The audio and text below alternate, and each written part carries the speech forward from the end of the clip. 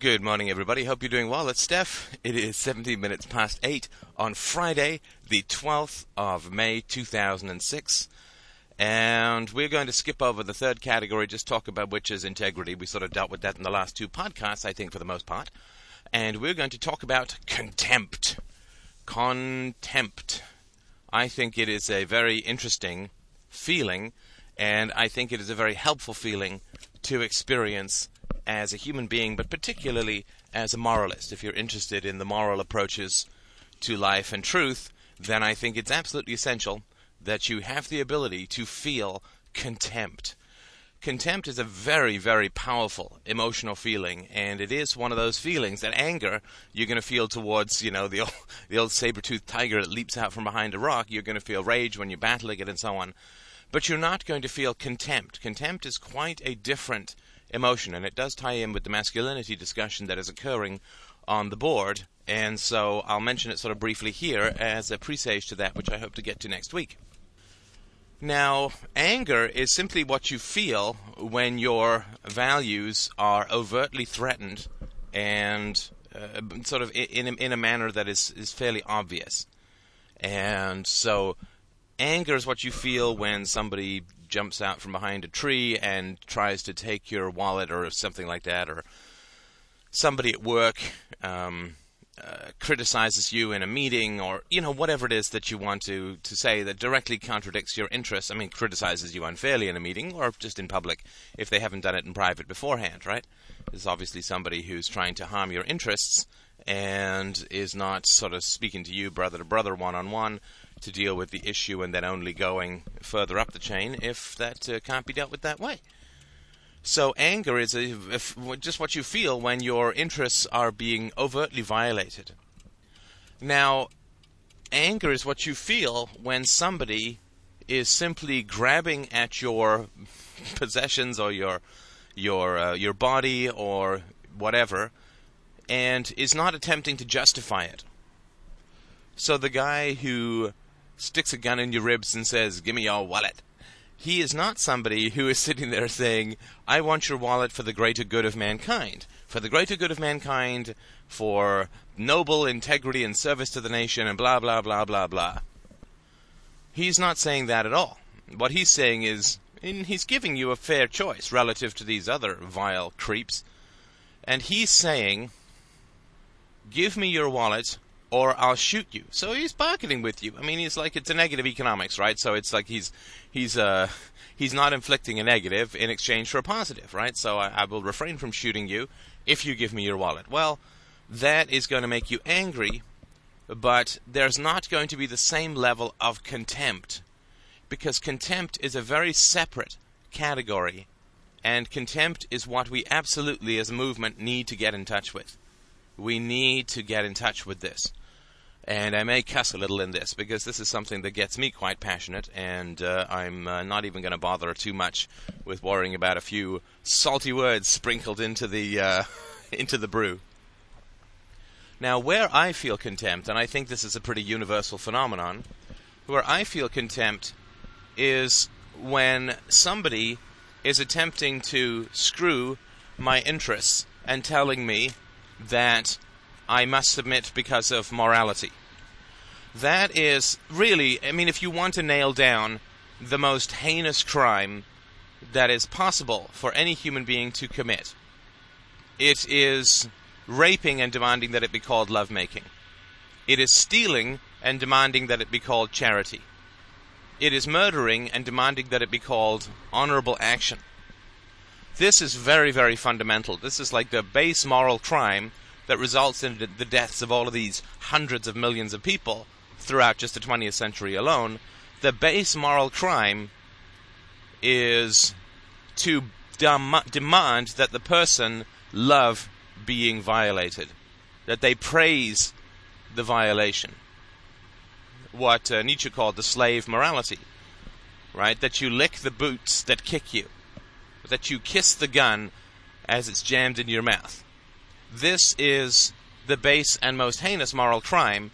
This is the moral crime that is worthy of the most bottomless contempt. So I'm going to give you some examples. I'm sure that this is not an unfamiliar area to you, but I'm going to give you some examples of this kind of thing, and we'll sort of take politics, religion, and the family, as usual. There's sort of three major structures that keep us down: the state, the church, and the mater and pater. And we will talk about how these arguments show up in these realms. Now, in politics, of course, it's easy. No single solitary human being can open his mouth or her mouth and demand that people give money to the government without cloaking it in the most saccharine and sickening rhetoric. It is unbelievable how absolutely common this is. Once you start to see it, you will be unable to see anything else. Once you start to see, like for a time, as you process this, once you start to see this false argument for morality, you will be unable to see anything else, because it is absolutely the foggy foundation of all of the hellish halls of society. Right? The American and worldwide gulags, the military, the wars, the rape rooms, the torture chambers, all of them rest on this noble sounding words of praise, of infinite praise for the morality of what is occurring. And this, of course, is the job of intellectuals. And as Ayn Rand, I think, correctly pointed out, intellectuals are the greatest scum on the planet. This is my absolute base conviction, that intellectuals are the greatest scum. It makes the military look relatively benevolent, because the military can't do what they do, the government cannot do what it does, the church cannot do what it does, and by God, the parents cannot do what they do. Without the intellectuals and the psychologists and the philosophers and the academics and the psychiatrists and the pundits and the whole swarming, fetid, scabrous mass of them squealing around like filthy pigs, praising all of the morals that kill people and cause them to live lives of diminished vitality and diminished joy. And contempt, basically, is reserved for the false argument for morality. Because the guy sticking a gun in your ribs is doing something relatively benevolent, relative to making you so shattered in your self-respect, so debased in your self-esteem, that you believe that you must live as a sacrificial lamb to the gross and squalid appetites of other human beings. That you exist only to serve the corrupt. Because, I mean, let's face it, people, we don't give our money to the poor. I mean, you're looking at, there's a discussion going on the board at the moment, which is, what is the clincher for the statists? Right? Well, I'm not sure what the clincher for the statists is, or even if it's possible, but one thing it might be is something like this. Well, shouldn't we give our money to help the poor? Absolutely. Absolutely, we should give our money to help the poor. Absolutely, we should give our money to help the sick, the old, the needy. That's why we can't, or won't, or shouldn't, or must not give our money to the state. I mean, when you're talking social programs, you're talking about half the wealth of an entire industrialized nation going to a relatively small handful of politicians and bureaucrats who can do with it what they will. And of course, if you don't trust the people to be generous with their own money, how on earth are you expecting a few politicians and bureaucrats to be generous with other people's money, to be helpful with other people's money? It's absurd. So one of the things that we can talk about with the statists is just to keep reminding them, no, I'm not giving my money to the poor, I'm giving my money to the government. Now that's a very different proposition. And of course you can use whatever it is that they dislike about the government as a wedge, right? So you're talking to some sort of simpering lefty and they're saying, I want to give the money to the poor. I'm going to give money to the poor. It's like, well, unfortunately, I have to give my money to the state, and the vast majority of it goes to things like murdering all these Iraqis. So, and arresting people for the innocent drug use, getting canned, getting thrown in the can for a bag of vegetables. I mean, it's lunatic, right? So you don't get one without the other. So if they're against the one and for the other, just say, well, no. I mean, I'm against the state because if there was some magical way that the state could help the poor and only the state could help the poor, sure, I might agree with you. But this is never the case. You give your money to the state and they do with it what they damn well please, and almost nothing of it has to do with helping people. It has to do with bribing them and keeping them down and giving them just enough money to survive without giving them enough money to improve. And it removes means tests and destroys families and communities and cultures. And so this is sort of one way that you can point it out. So that the simple phrase is that I'm not giving my money to the poor, I'm giving my money to the bureaucrats. That might be something that would be a worthwhile approach. And just to constantly remind people that they're giving their money to the bureaucrats and to the politicians. They're not giving their money to the poor. They're not giving their money to the old in terms of Social Security. They're not doing any of that. So that's something I think that is well worth discussing as a possible, it's not the silver bullet, but it's a possible silver bullet for dealing with statists. So to return to contempt is the feeling that is provided by you when somebody is attempting to exploit you based on your virtue. Right? This is something that is it's subtle, and I'm sure, I'll try and get to it in one podcast. It's subtle, and this is certainly not the silver bullet, because this is a fairly advanced topic, of course, but the fascinating thing about the status, right? I mean, I'm not going to get into all these arguments against welfare programs and so on, which I've done before, but just in terms of contempt, right? Wherever there's a base contradiction in somebody's ethics and it serves their self-interest to have you believe those ethics, and they wish to obscure the self-interest at the root of it, then this to me is an action worthy of contempt. It's like, take my money, sure, but at least have the respect for me to stick a gun in my ribs. Don't sort of slither up to me and pour all of this dripping little Hamlet-type poison into my ears about how virtuous it is for me to live as a slave to others. So get the frick away from me with that kind of poison, because that is absolutely offensive to anybody with any sense of self-esteem. But the subtlety around this is quite interesting, because when people make an argument from morality, they are presupposing that human beings are moral. This is absolutely essential to understand. Whenever you hear the common good, the good of the species, the good of the nation, the honor of the military, blah, blah, blah, blah, blah, whenever you hear all of this false bullshit floating around, all of these false arguments from morality that paralyze, cripple, and destroy the human race, people are presupposing virtue. And the fundamental contempt that I feel for intellectuals is that they presuppose virtue while calling for violence because of the absence of virtue. This is sort of the basic contradiction of any false argument for morality. So to sort of step you through this briefly in the terms of the welfare state, they're saying people should help the poor. And they're making this as an argument, right? They're not saying people are evil, therefore they need to be forced to give up their money. The people are basically evil, and therefore they need to be forced to give up their money so that the poor can be helped. Well, of course, and we've talked about this in 4 Arguments Against Government way back in November or October of last year.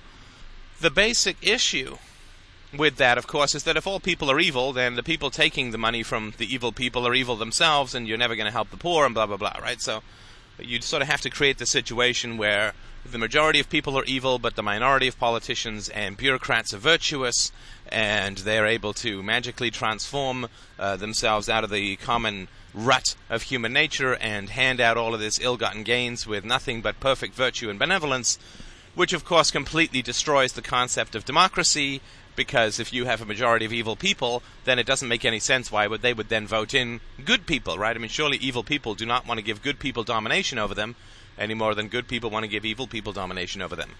So this idea that people are evil is generally not proposed by these sort of academics, by these intellectuals. What is often proposed is that people are virtuous in general, and of course that by using the argument for morality, you are assuming virtue. So if I say to you, you have to pay for the welfare state because that helps the poor, well, I'm presupposing an enormous amount there. I'm presupposing that you want to help the poor.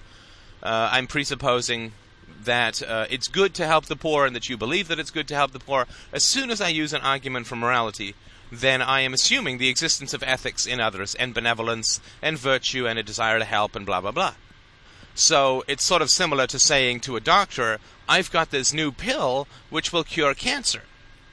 And you're really not expecting the doctor to say, I mean, except in Canada where they make a fortune from cancer, you're not expecting the doctor in a free market situation to say, I think I'm just going to stick with this whole radiation nonsense and just see what happens out of that. I'm going to half kill them with cocktails and radiation, and we'll just call that a cure. Well, you'd be a little surprised if that were the case, right? So if you propose a cure, which is simple, cheap, effective, and will save millions of lives a year, you kind of expect, I think, doctors to go, holy, how can I get me some? Or at least insurance companies, if not the doctors. But... and that's because you're assuming that you're kind of in a situation where doctors want to help their patients. I mean, you might not get the cancer doctors jumping up and down, but for sure the insurance companies will. It's very expensive to treat cancer. So that is something that is innately built into the whole argument for morality, that people are on the same page as you and that they want to help the poor. You're just showing them how. Right? So this, to me, is completely obvious and one of the roots of the basis of sort of basic moral evil of the false argument for morality. Okay, so I say to you, we need a welfare state in order to help the poor. Well, I'm assuming you want to help the poor and a good person, all that kind of stuff. Well, of course, if that is the case, then why can't I just help the poor myself? If you're assuming that I want to help the poor, that I'm willing to give up my property voluntarily to help the poor, that I want to be charitable and this and that, if you're assuming all these things, then it would seem to me pretty logical to assume that since I value all these things and am willing to agree with you about the ideal of helping the poor and the goal of helping the poor, and even the methodology of helping the poor, which is the transfer of money, if I agree with all of that to the point where I'm not going to shoot the cop who comes to collect my taxes, then we don't need a social program. We don't need the state to do it. It's only because people want to help the poor that they get suckered into social programs. In other words, social programs which are forcing people to be virtuous are only justified on the basic position that people are virtuous to begin with and will help the poor voluntarily. This is just the fundamental aspect of the argument for morality that we haven't really talked about yet. In order to get you to submit to violence, they have to get you to agree that the supposed goals of that violence are moral and that you would do them voluntarily. This is a basic, enormously complicated, but fundamentally simple, complicated in manifestation, simple in application. It's a fundamental principle. It's a fundamental contradiction. And it's so obvious, of course, that intellectuals who spent their time lecturing people about the morality of submitting to violence are entirely worthy of our bottomless contempt. Because this is so obvious. It's so obvious. If I go up to people and I say, we need socialized medicine because nobody should be without money or resources if they need an operation. And everyone says to me, are you crazy? Forget about it. Live and let die, that's my motto. What do I care about others? I'd like them to die because that's going to lower the price of housing or something, In fact, I'd be really happy if we could make people more sick and blah, blah, blah, right? If you come across that kind of nut job, and if everyone you talk to is like this, then you could make some case. I'm not saying you could make a moral case, but you could make an argument from a fact case to say that, look, nobody wants to help the poor at all. And so we'd really better have some sort of coercive way of transferring income, because otherwise those who are poor and need help are just not going to get any help at all. It's not logically moral, but you could make an argument from a fact case from it. But of course, this is not the case of what happens at all. What happens is with people who are moral or who are talked to about this is that they immediately say, oh yes, well of course, I absolutely agree. We really want to help, the poor little children whose parents are poor and they've got leukemia and they need treatment and so and so and so.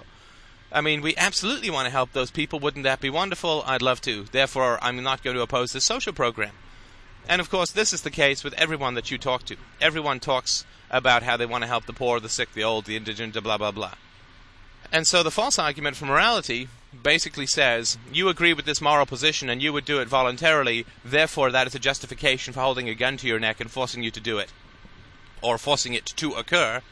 And of course then what is done is that the money is taken from people and, flushed down the sewer of political favoritism and bribery and offshore accounts and military contracts and bureaucratic salaries and, please don't imagine that this is going to help the poor. I mean, you take the number of poor people and you divide it by the Department of Helping Poverty. I don't know what it is in the States. It's Health and Welfare Canada up here.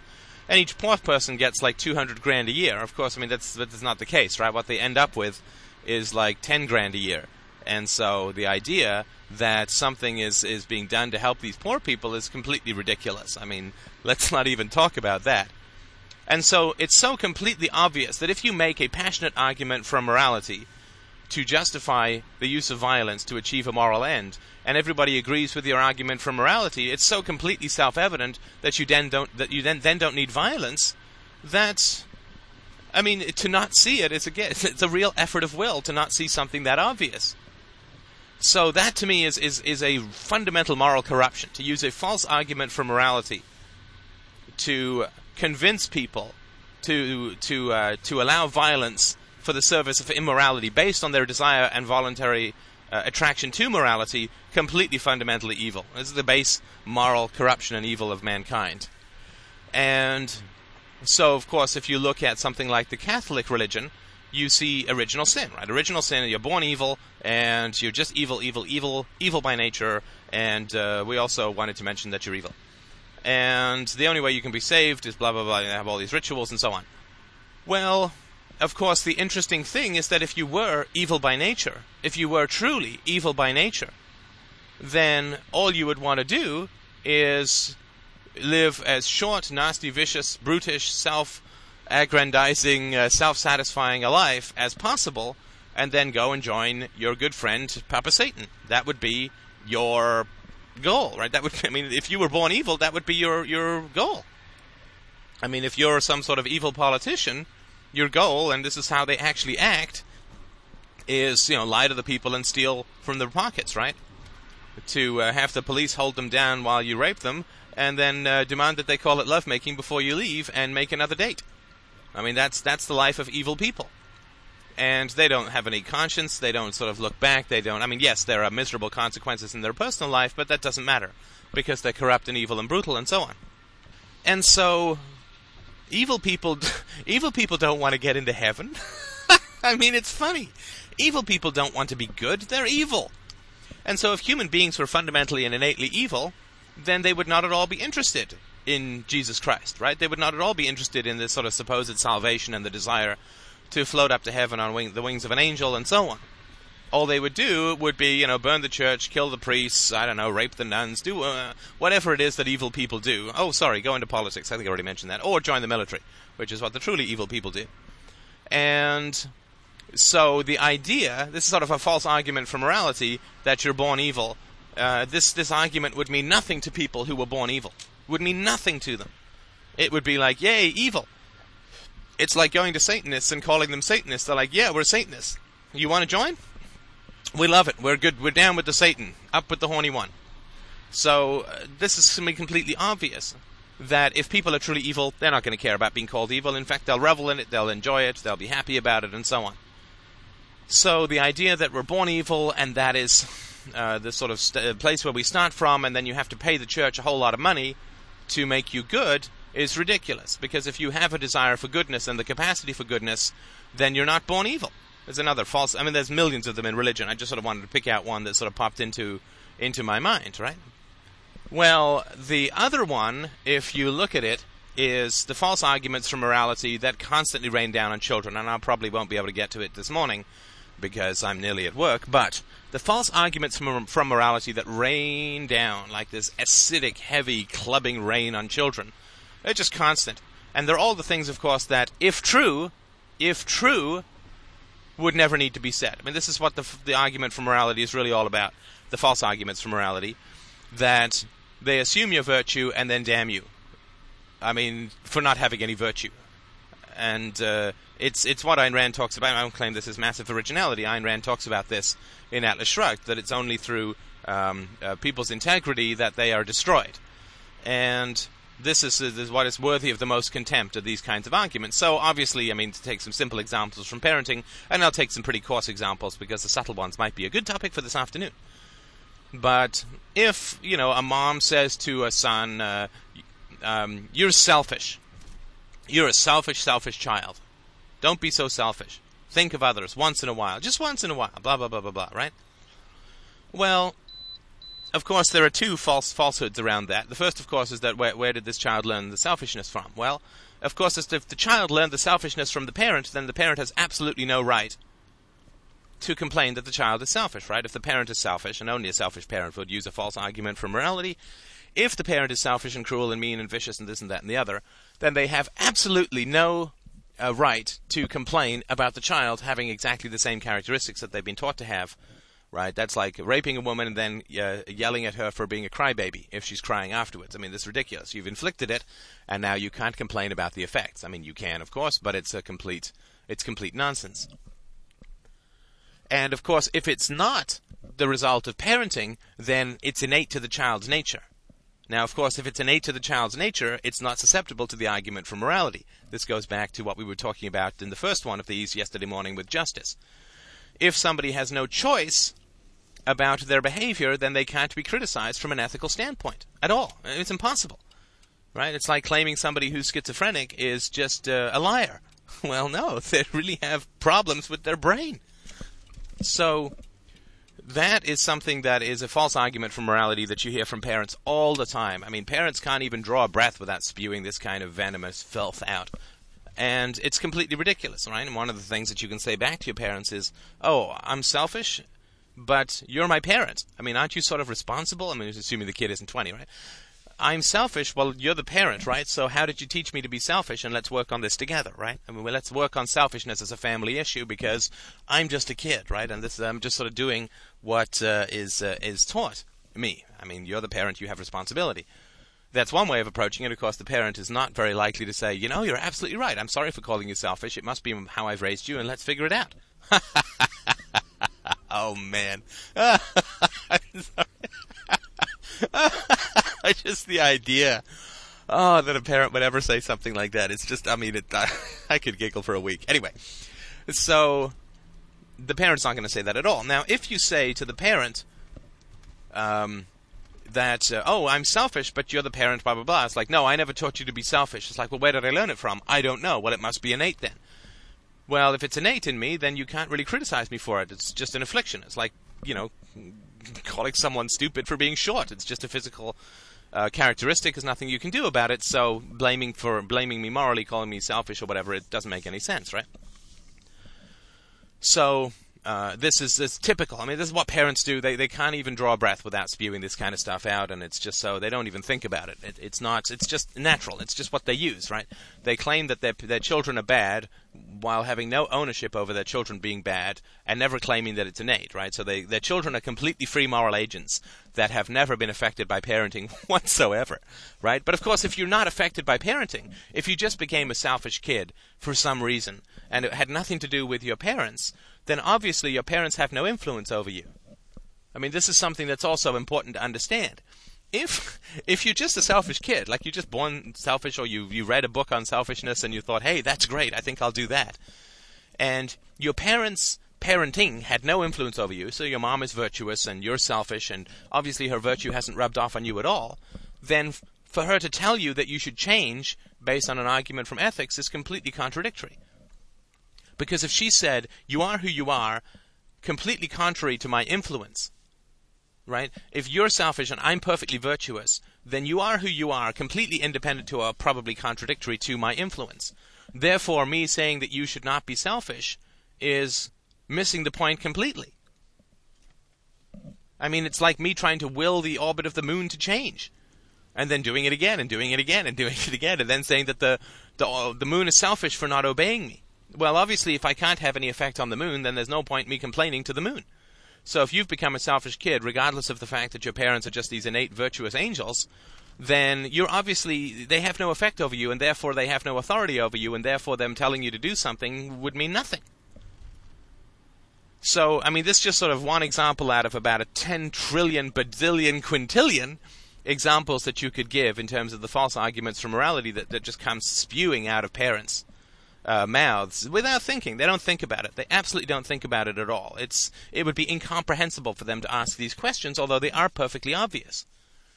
if I am a parent and I say that you're selfish, I am assuming a large number of things. I'm assuming that you have some virtue in you and want to not be selfish. Right? So, of course, a selfish person wouldn't feel that, and so I'm assuming that you're not selfish and calling you selfish. That's a moral corruption worthy of bottomless contempt. The second is saying that I have an effect over you from an ethical standpoint. In other words, I can shape your morals because I'm the parent. I have authority. I know better, and you will, to some degree, listen to and do what I say. Right? So, of course, if you accept that as a parent, that you have authority over your child, that you've had a strong influence on their moral development to the point where you're going to call them selfish and expect them to change their behavior, or at least shame them into pretending that they're going to change their behavior. But if you accept that you have authority over your child's moral development and they've turned out selfish, then, you would want to look in the mirror as a parent a heck of a lot quicker than you would want to look at your child. So again, this is all just it's such errant nonsense. It's such made-up nonsense, and it's so corrupt. It's so ugly and filthily corrupt, and it is assuming the existence of virtue and then condemning in the harshest possible terms the way that people are. I mean, if people are selfish, right? I mean, let's just say, some statist comes along and says, people are selfish. It's like, if people are selfish, they obviously were taught to be selfish when they were growing up, correct? Yes, correct. Well, who had the children for the 14 years of their fundamental intellectual development? And who taught them all about ethics and society and all that? Well, it was the government, right? So if people are selfish, then obviously we need to get rid of public schools, because public schools are training people to be selfish. Well, no, you see, people are innately selfish. Well, okay, then if people are innately selfish, then we can't have social programs because the social programs are going to be corrupted towards people's selfish ends and blah, blah, blah. Like, there's no way that anyone can ever use a false argument for morality if all you do is feel the contempt for their position. Now, I'm not saying that you sort of haul off by spitting at their feet. I spit on your false morality, yeah? I'm not saying anything like that, because you have to be curious, right? You have to be curious first.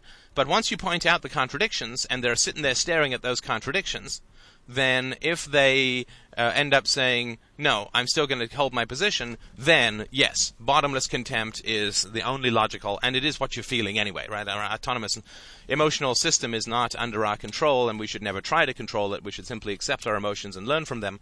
But you are going to feel bottomless contempt to somebody who says, I am a brilliant mathematician, I'm the most amazing mathematician in the world, blah, blah, blah.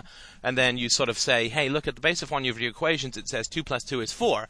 Now, if they say, oh my God, I can't believe that I missed that. That's so obvious. Oh, I must be crazy. I'm not the greatest mathematician in the world. I guess I need to learn a few things, and so sorry for wasting your time. Right, then it's somebody worthy of respect, in my view. But if that person says, no, it's still correct. It's still correct. You're just wrong. 2 plus 2 is not 4 anyway. It can be whatever it wants it to be, but basically it's absolute and perfect and true, this theorem, and you're just full of crap, and I'm not going to listen to you, and you're evil, by the way, too. Right? Well, this is somebody who's just bottomless contempt is the only feeling that you would feel for somebody like this who claimed to be a brilliant mathematician and was ignoring at the base of the equation that they were saying that 2 plus 2 is 5. Although in this case, they're not even using numbers as the answer, as 2 plus 2 is green or a Mobius strip or something. So I think that's a very important thing to understand. Contempt is something that the libertarian movement needs a whole lot more of, and of course it has a lot to do with getting in touch with masculinity. Not that masculinity is about contempt, but masculinity to some degree is the antidote to passive aggression, which is often feminine, and the antidote to passive aggression is logical rigor coupled with contempt. So we'll talk about that another time. I have received no donations for 2 days, so I would very much like it if you would come by, if you're finding these chats to be of value. I would very much appreciate it if you would come by and give me some money. The time and energy that I spend on these podcasts is prodigious, and I have a full-time job and a marriage and so on. So I would like to stay motivated to keep doing these. So if you drop by and give me some cash, I would really appreciate it. And the quality of the podcast will be proportional. So thank you so much for listening. I will talk to you soon.